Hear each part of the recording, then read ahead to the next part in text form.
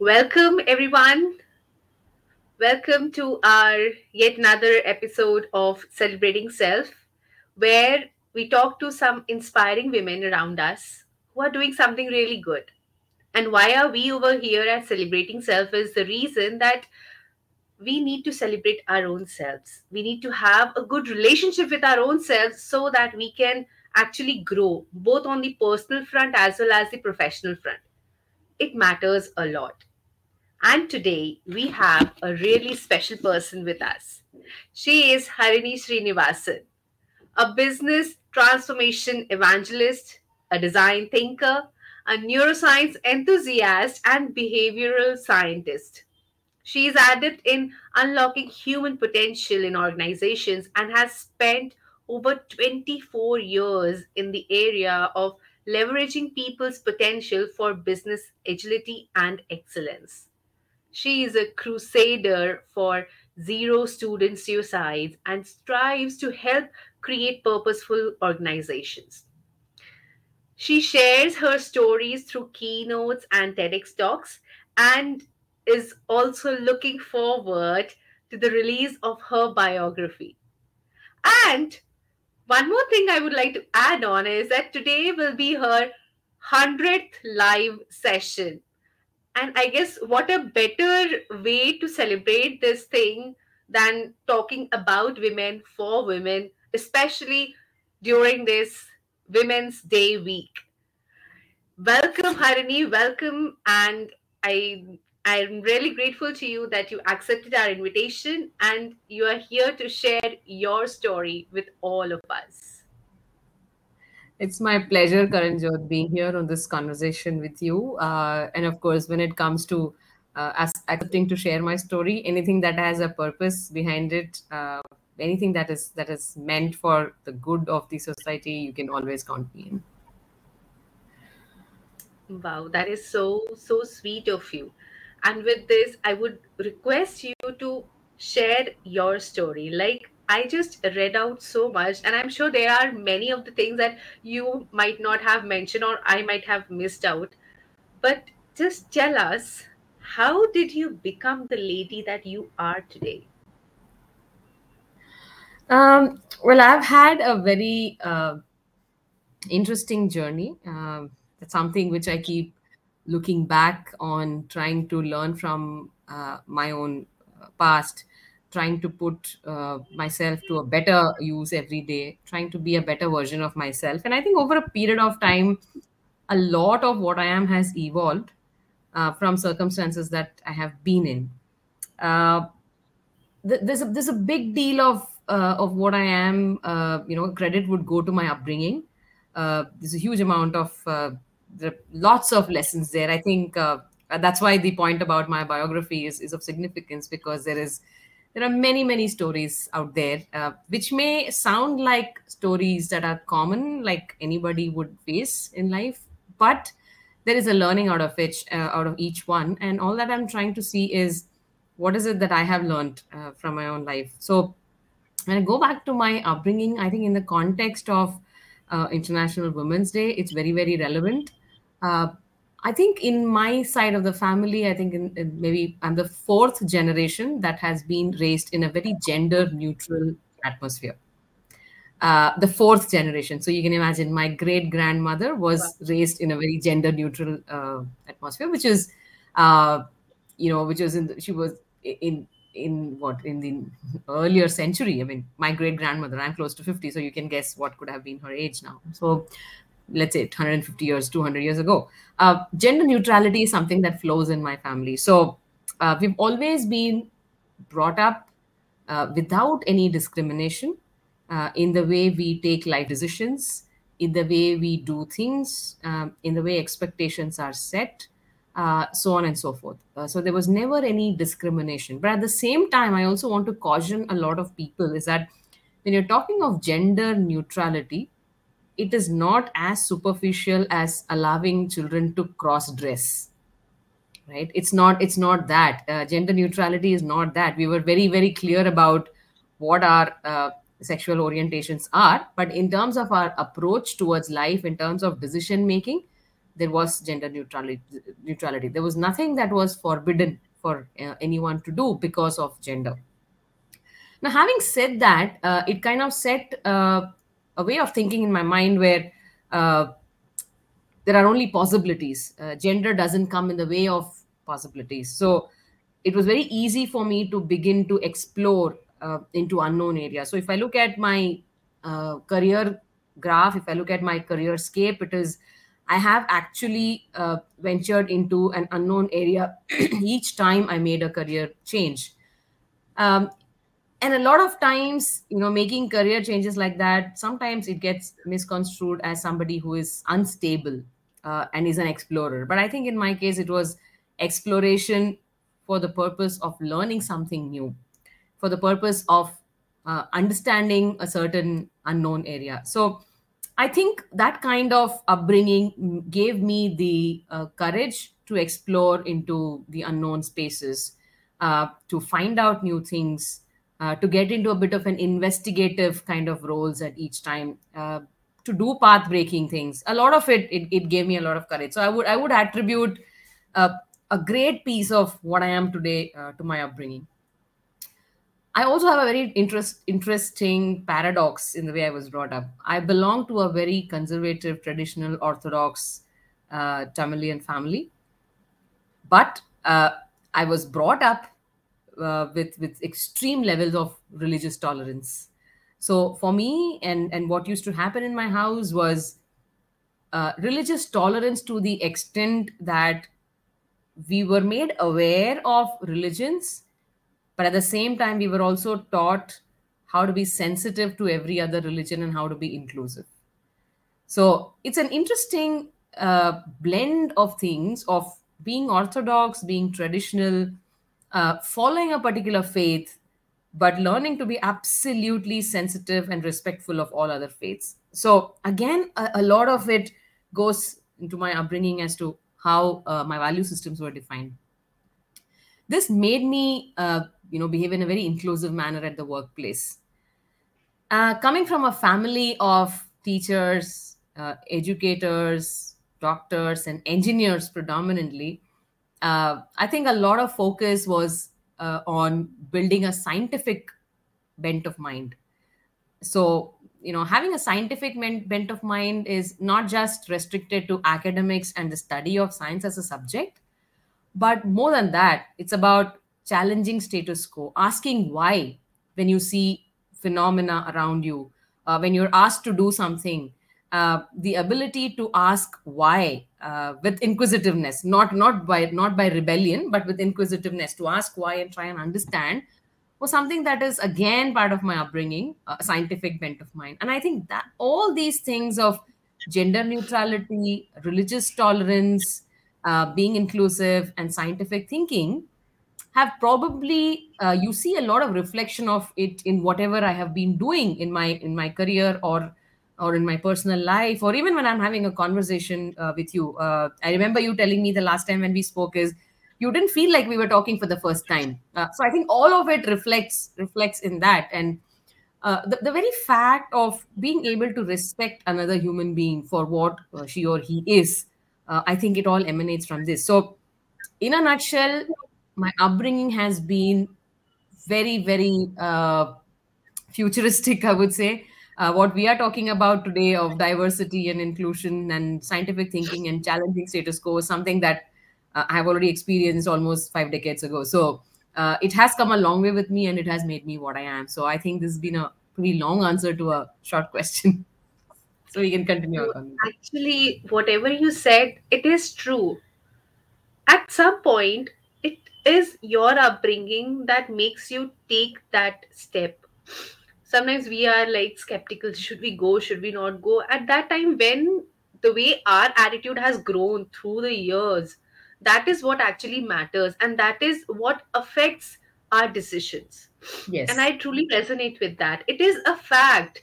And I'm really, really like, I would say, wow to your family for having built that kind of an upbringing, especially at the time when it was at its hype, I would say. Like you must be thinking like other girls must be so jealous of you, like you are getting so much and we are like just the opposite. So that is like a very important thing. Most of the families now are doing that, but still there is a long way that we as an Indian society we need to go. Yeah, absolutely. Absolutely. So this International Women's Day, the theme is break the bias, general equality. And Yes. with this, I would like to know your thoughts on this break the bias. What is your take on that, or what are your feelings, your advice, or what is something that you are doing yourself, as in to be a member of this break the bias campaign? Yeah. So the themes of International Women's Day year on year have often made me think a little beyond the theme, and I try to always get down to doing whatever I can in a practical manner.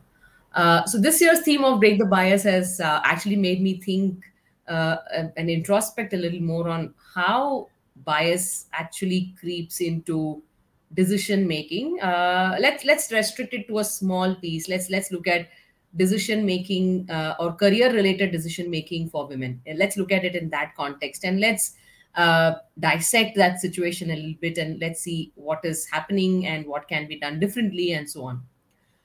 So when it comes to career decisions that women have to make, on the one hand, when you're saying breaking the bias, yes, women have to learn to break the bias, break stereotypes, go ahead and explore and do things that they wish to do, and all of that. All said and done, yes. But let's look at it from the men's perspective as well, right? And very often, uh, I do hear women saying that, you know, there is male domination in this, and men do not allow women to grow, etc. So having been in the corporate side for a long time, I've also noticed one thing, that it may be too harsh on the men if we blame them for it. So what we can do for men to help in breaking the bias is something which would really be an actionable item for us. So if I take an empathetic view on a lot of my male friends, they believe that women should be empowered. They believe that women should have careers. That they believe that women should be in leadership, and they are ready to do all that they can. But what's very interesting is when it comes to hiring a woman for a particular position, while they believe that she can do it, there is also a protective instinct in most men that I've seen, right?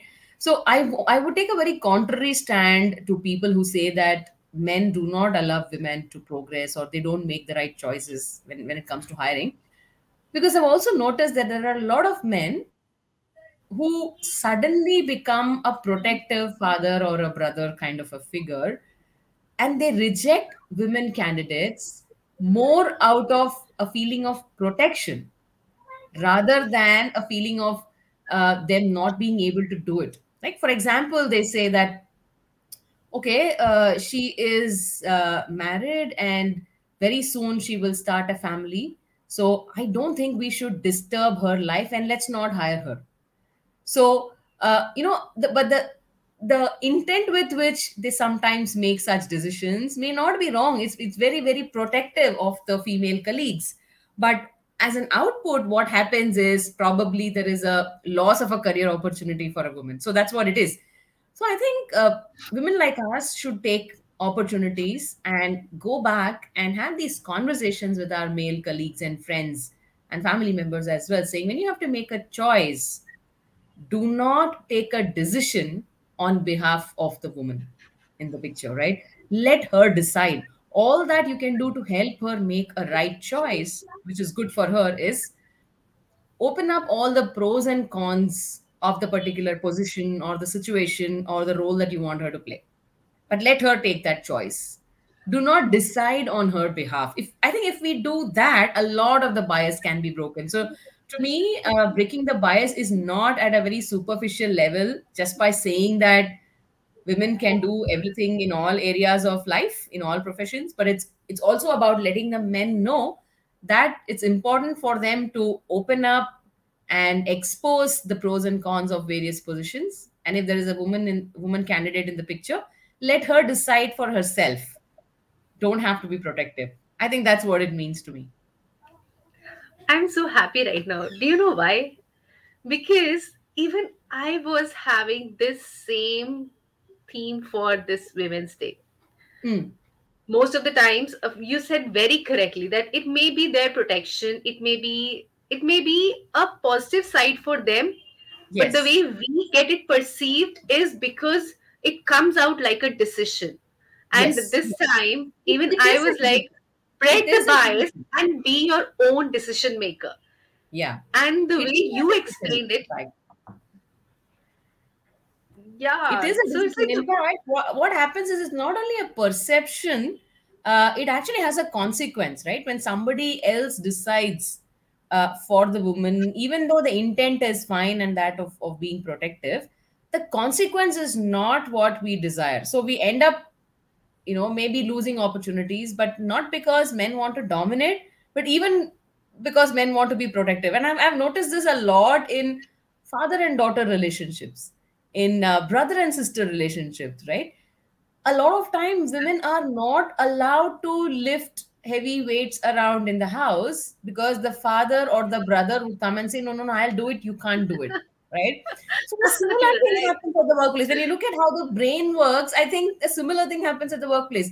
The intent is not to put down a woman, the intent is to say that it's too much for you, let me do it, right? But this is the reason why we don't have women at the higher levels, because when at the basic level we are not that free to do it. It becomes our nature. And sometimes people do say that females themselves accept it, and that's the reason they don't grow. But Hmm. my thinking is that the reason we accept is that it has been such a long time. Like, okay, don't do this. Okay, okay, okay has become so normal that at one point of time we are like, we don't know. So this is a thing that needs to change. And you told it very beautifully and very practically, I would say. And with this decision making in our heads, I would like to ask you, is there any formula that you think that can help us to be good decision makers, apart from all the behind things that we have had in our lives, or apart from all what is happening presently? What is there any formula, I would ask? Right. So, very simple formula. In fact, there are two things which one needs to keep in mind for decision making. Uh, what is it now? Before I go to those two things, I'm just taking a step back and letting you look at it in perspective. What are those two things? So, what is it that actually becomes a barrier for us when it comes to decision making? Is the fear of judgment, the fear of failure, and the fear of consequence, right? So when I'm at a crossroad and I want to make a decision, I always will wonder what will be the consequence of my decision. And if it is a consequence that I'm not ready to face, I'm not ready to handle, then I fear that consequence. If it's a consequence which is easy for me to walk across, I'm ready to take that decision. Right? Invariably, we end up taking decisions looking at what the consequence will be, but natural. We also look at, if I have to try something new, if the decision making is to try something new, to enter into a space which is totally new for me, absolutely alien, I've never done it before, to experiment on something new, to come out with a novel idea, something of that sort, what stops me or prevents me from taking a quick decision to jump into it is fear of failure. What if I fail? What will the world think? What will other people feel that I didn't succeed? Right? So there is this fear of failure also that plays on our mind before we jump into doing something new. At the same time, there is also fear of judgment. Whether it is a fear of consequence or fear of failure, we always wonder about log kya kahenge, right? And this is the biggest So question for women. biggest question, not only for women, I think it is true for anybody. When it comes to decision making, why is it that we are not able to sometimes go ahead? Why is it there's a mental block? Why are we stuck over there? Is precisely this: log kya kahenge, right? So instead of looking inward at all these, I mean, instead of looking outward at all these things, at the society, at what people will say, at judgmental, judging people, at your failures that are possible, at the consequences which you may not desire, I think it's always good to look at the positive side of things. What if it succeeds? It's a successful experiment. What if it is a consequence which I can easily manage? What if there is a consequence which will make a big difference to the society around me? What if people judge me, but they see me as somebody who is path breaking? Try to look at all those positive things and try and eliminate fear of judgment, fear of failure, and fear of consequence. I think that is the only way to move ahead. You pick up anything from our history books. You pick up anyone who has done anything path breaking and phenomenal, be it a surgeon, be it a soldier, be it anyone who has done something which no one has done before. Let me put it very simply. They only conquered these three fears: fear of judgment, fear of failure, and fear of consequence. Let's go ahead and do it. ज्यादा से ज्यादा क्या होगा? बात नहीं बनेगी. But बात अगर नहीं बनी तो उसमें से सीख तो जरूर मिलनी है. So when you look at it that way, you're actually exercising positive psychology to yourself. And I think that is the simplest and the only way to go ahead and do it. This is a very simple thing that my brother actually taught me when I was a child. He said, you're getting into an unknown area, right? How do you eliminate the fear of failure is, अगर कोई चीज unknown है, आपकी पहचान की नहीं है, आप नहीं जानते हो उस रास्ते में क्या आने वाला है, अगर उस रास्ते में you fail, nobody will blame you, no? It was an unknown path. मैंने कब कहा कि I'm an expert there? So it doesn't matter if I fail. So when you look at it Right. that way, the fear of failure actually goes away. At the same time, if it's an unknown path you're taking and you succeed in that experiment, imagine the double bonanza you get in success. It was an unknown thing. I've never done it before, but I've succeeded. And that gives you tremendous amount of motivation to do more path breaking things. So I think my simplest mantra is this: enter into unknown areas, explore into the unknown areas by eliminating these three fears. Because at the most, what will happen? You will fail. And you'll fail in what? In an area that you did not know. So nobody's going to blame you for it. So I think that's what it is. It's as simple as that. By the way, Wow, and this is so strong. I see a good friend of mine, Sorry. Kavit Raman, actually watching us, and there are some interesting comments he's putting up. So I just wanted to say hi to Kavindra. Yes, Karanjot, we can proceed. We can continue. Yes. Hello, sir. Even I am connected to him, and it is always a pleasure to see his comments, his insights on whatever talks we have. And the way you told about this good decision making, this is so strong. In fact, it is something, if we adapt this thing, I think it will also boost up our self confidence. It will help us Absolutely. to understand that it's okay. Why not? Just go for Absolutely. it. And Absolutely. I just loved it. And with this, another important aspect that we have in our lives is about assertiveness.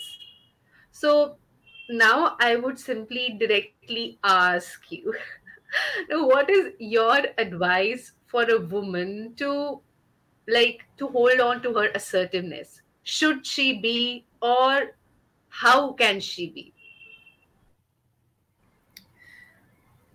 See, for anyone for that matter, and I specifically, I prefer to be gender agnostic, even though we are speaking in the context of International Women's Day, and maybe the focus is on women, but I would still prefer to remain gender agnostic for the simple reason is that all these are behaviors, right? So when a woman exhibits a, we attribute it to certain societal reasons and societal norms and all of that. But in general, if you look at assertiveness, okay, we'll bring it into the women context a little later. But in general, if you look at assertiveness, should one be assertive or no? Right? There's nothing wrong in being assertive as long as your intent is for the larger good, right? You are being assertive about a positive difference that you want to make, and there is a lot of resistance, but you're still taking your stand, you're being assertive. It's very good because your intent is to make a positive difference to the society around you, or society in the sense, I mean, it could be a very small situation, it could be the country in general, whatever, right? You can be you, and you have to be assertive because your intent is to do something good. But just being persistent and not having enough supporting information to convince the other person would move this assertion to being adamant. Now, that may not go well with the other person, because if you're adamant on something and you're not getting into a conversation where you're not able to convince the other person about why you're taking that stand, then it is no longer assertiveness. It starts reflecting as adamancy to the other person. Now, when you're being adamant, you're slowly slipping into a child ego state behavior, transactional analysis theory, right? So, when you slip into a child ego state behavior, the other person who's listening to you automatically gets pushed into behaving like in a parent ego state. That's what transactional analysis theory says. It's a behavioral theory. So when the person moves into a parent ego state, he or she will start dictating terms, will start uh, controlling you, so on and so forth. So your assertiveness, which is now being perceived as adamancy, does not end in a constructive outcome. But at the same time, if you remain assertive, and by playing yourself in an adult ego state, if you're able to back up your assertiveness with a lot of convincing arguments as to why are you saying that, what is going to be the change that will happen when you do what you're asking to do, how are you going to implement it, how are you going to deal with the consequences, how are you going to take accountability and ownership of whatever you're doing. Now when you keep saying that, your assertiveness becomes a lot more convincing to the recipient. The recipient also behaves in an adult state of mind and lets you do what you want to experiment. A lot of, now I want to bring it to the women context. Now I'm talking general, so people shouldn't get me wrong. I'm not saying all women are like that, but many a time, because of the male female power distance which is part of our culture, right? A lot of women tend to be less assertive and they prefer to be submissive, saying that we'll compromise because we need peace, right? A lot of us do it. I also do it at times. I'm not saying that I don't, but look at what is it going to cost you as a whole. Okay, maybe as a family, maybe as a team in the workplace or whatever. If your assertiveness is going to result in a positive outcome, I think we need to break our shackles and learn to be assertive. If our assertiveness is going to result in more chaos and confusion, then it is okay to lie low for a while and watch what's happening and then highlight points where things could have been better if you had heard me out. Without blame game, without finger pointing, if you're able to be assertive enough, leave the person with all your thoughts, talk about the consequences, and still, if the person is not ready to take what you're saying as a stand, let things go and highlight at the appropriate time as to what you could have done differently. I think it's all about a lot of give and take. It's all about a lot of sharing of ideas and insights towards an outcome which is constructive and meaningful for the society, right? So, the society, the team, the family, whatever. But being assertive just for the sake of assertiveness may not help. May not help anybody, any gender for that matter. Right. Absolutely. Very well said, in fact, that it is assertiveness has to be within the limits as per the situation and in a very analyzed way. So, this is something that I have heard after a very, very long time, which in fact our mothers also tell us the same, no? I'm remembering my mom right now, and being I have like we did not have any sort of gender inequality like me and my brother, all right, but there were certain cases where I would be like, no mama, why not me? So this was the teaching that she gave me. Just wait, watch it out. If it does not work, then you can do it that way. So it is better to, like I say, that we women are blessed. We are blessed in a way that we are very strong emotionally and mentally, and we can very easily analyze and decide as to what and how to do. And that's the way. I think this is my takeaway today. Like, that is how you can plan your assertiveness. You can plan out your way out in a way that nobody else is hurt, right? So, with this, Yes. I would come on to the last question, and that is, I would like to hear from you one habit that you would like every woman to adapt. And Mhm. that habit, so that she can like nurture her self belief, she can nurture her relationship with herself, because everything that we talked about, it is not playing on just the outside. It is actually first on the inside. When we'll be like free over here, in sync with everything, then only we'll be able to go ahead. So, what is your suggestion on this? Okay, this is a very pertinent question, especially in the space of mental health awareness and the work that I do in that space. A lot of it comes from my own practical experience with life. There are situations which even now put me down to an all-time low, but I come back with a lot of resilience, and I bounce back. And generally, people wouldn't even notice that I'm going through an all-time low. uh, Now, how does one build that resilience? That resilience is extremely important. I think there's one habit which I learned the hard way, but I'm more than happy to share that with everybody on how do you develop that habit of building your self-esteem, lifting yourself up each time you feel completely low, uh, facing up to life every day, no matter what it throws at you.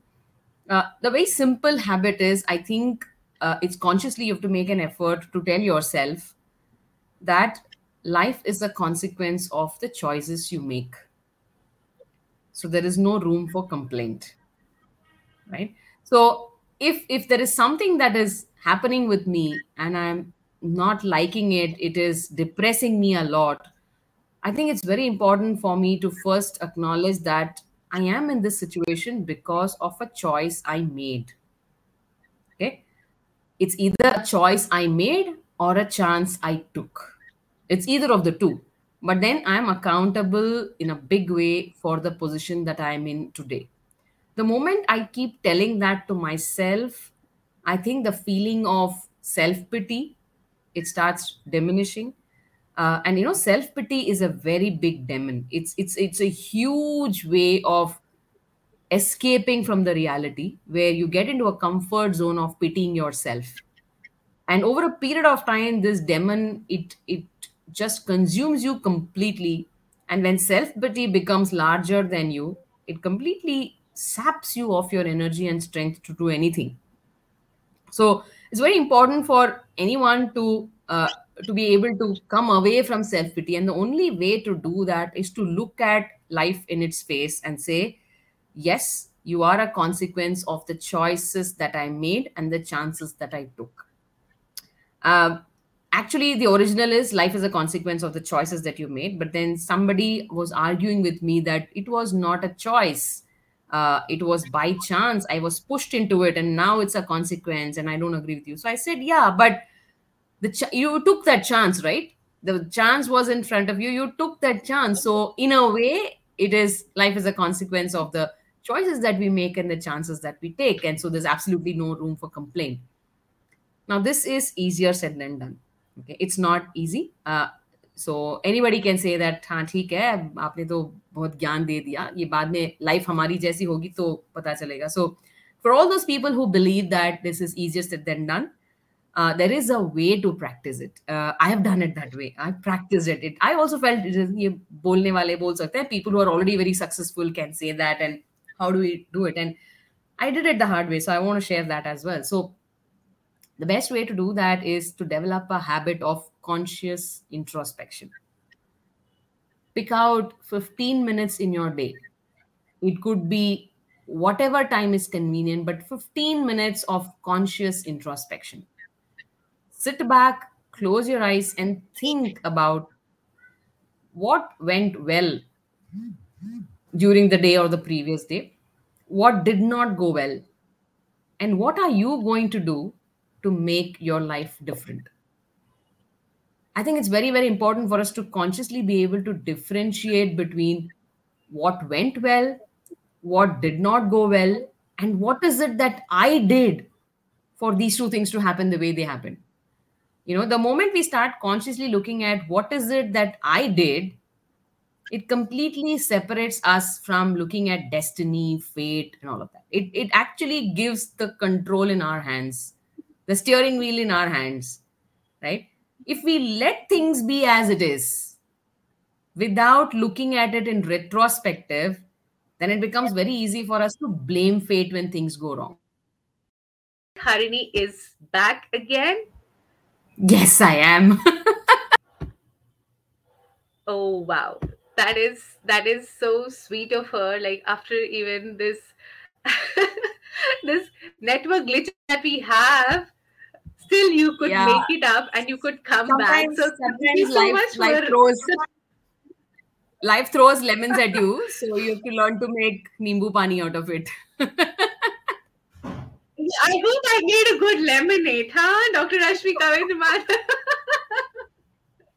Anyways, If I was life about to throws just too many, no, I was saying if life throws too many lemons at you, start making nimbu ka achar. If there are even more lemons, you start be ready to throw a tequila party. Oh wow. This is so sweet of you. In fact, I was just about to wind it up, and I wanted to tell everybody that introspection is actually a power. Yes, Even it is. I had my time. I took my time to come onto that stage where I found introspection as an important therapy, I would say, which has helped me grow, literally bloom out. So this is something that we all of us need to do. And with Absolutely. this, before your network again gives us some another cliche, I would jump off to the most important, the most happening section, and that is the rapid fire round. So are I you came back ready? just for that, I guess. Yes. Shoot. Okay, thank you so much. So your first question is, what is your favorite pastime? My favorite pastime is actually observing people and their behavior. So I like to watch behavior, and I try to go back and see why they are exhibiting that behavior rather than becoming judgmental. So that's something that I love doing. Wow. So even in your pastime, you are like a scientist there, huh? Oh, yes. Yes. So So my next question is, when are you most productive? Like which part of the day? Morning, afternoon, night? Which part of the day you are the most productive? This is a very tough question because I have committed myself for a lot of social causes. So I am productive pretty much 24 by 7. But if you genuinely want an answer, I think I am most productive very early in the morning, 4 a.m. to 6:30 a.m. Reason is very simple. The rest of the family is usually asleep. The doorbell never rings at that time, and there is silence outside. So that's the time I'm most productive. But I utilize that time out in the nature actually. Wow, that is so soothing to tell you actually. In fact, it is said that that part of the day is considered to be a very pious time, right? And Yes. that is Yes. something that gives us the power and it energizes us. Yes. So that's Absolutely. great. And Absolutely. behind everything, like so brilliance, I would say, who is the inspiration behind it? Who's your inspiration? Well, I have many. I can count a bunch of people from whom I draw a lot of inspiration. But there are two people who I generally refer to, or I kind of mirror them. One is my grandmother, my paternal grandmother. I grew up under her care and guidance, so she's been a guiding spirit to all of us. A very elevated human being, very rare to find these days. She was like a saint. So she's definitely an inspiration because she taught me a couple of things. Resilience is what I picked up from her because that was something I saw in person. Another inspiration of mine is a person from history. He's Mahakavi Subramanya Bharati. Mahakavi was a freedom fighter poet from Tamil Nadu, and a lot of people in our history book do not cover him. He lived only up to the age of 34, if I'm not wrong, but there is so much of powerful philosophy in his poetry, fiery poetry, I would say. He talks about women empowerment in those days, and he practiced women empowerment in his Orthodox household. He lived diversity and inclusion. So I think Mahakavi is somebody, I have his picture right above my desk, and that's definitely my source of inspiration. And the second one is a living god which I have seen, which is my grandmother. She actually lived a reclusive life. She lived like a sannyasin, and yeah, and she's been my guiding spirit, I think, even now. So yeah, there are these two people who I draw inspiration from. They've even helped me tackle the toughest corporate problems. I don't have to go to a mentor for it. I just need to think about them, and the solution just voila opens up. Wow, that's so sweet, no? And with this, the next question is, what do you hate the most? I hate lethargy. I hate not taking ownership of whatever you're doing. Uh, and to a great extent, I hate double standards. That is, saying something, doing something else. Have your thoughts, words, and actions not being in synchronization is something I absolutely hate. Absolutely hate lethargy. I cannot stand anybody uh, who does not invest his or her time into doing something meaningful. May not be productive, but something meaningful, definitely. So yeah, lethargy, I think not taking I guessed it yeah. right. I had this notion that you would be replying something related to that, because the way you have been, it is like this is something much obvious. And last but not the least question, describe yourself as a woman in 3 words. Ah, okay. Sensitive problem solver.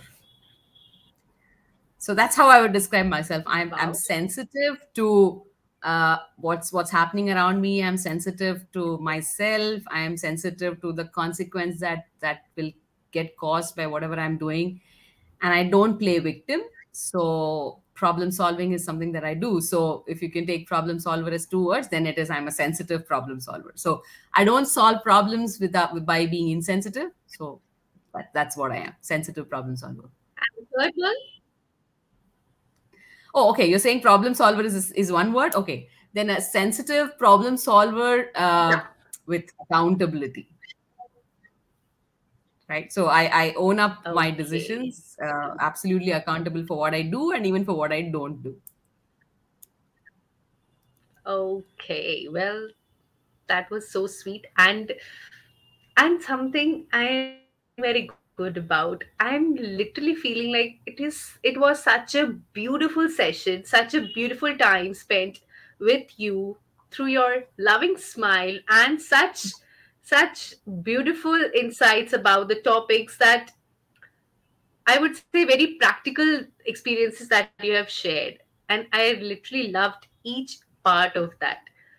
Thank you so much for being here with us. Thank you so much for sharing your stories, your learnings, and your experiences, so that other women, we can also see inspiration in you and learn whatever things are needed for us. So thank you Thank so you so much much. for being here with It us at was Celebrating Self. Yeah, likewise. The pleasure was absolutely mine, Karajot. And anything that, like I said, if the cause is a meaningful one, I'm happy to be part of it. If it is making a positive difference to anybody who is watching this or will be watching the recording later, more than happy to help for anything in way forward. So, yeah, together, let's make this world a beautiful place. It is meant to be a beautiful place. So let's do that. Indeed, Thank you indeed. once again. Thank you so much. And thank you so much for our viewers for joining us. We'll see you again in another live session somewhere. Till then, Take care of yourself and don't forget to celebrate yourself and just live your life in a meaningful way. Bye. Bye.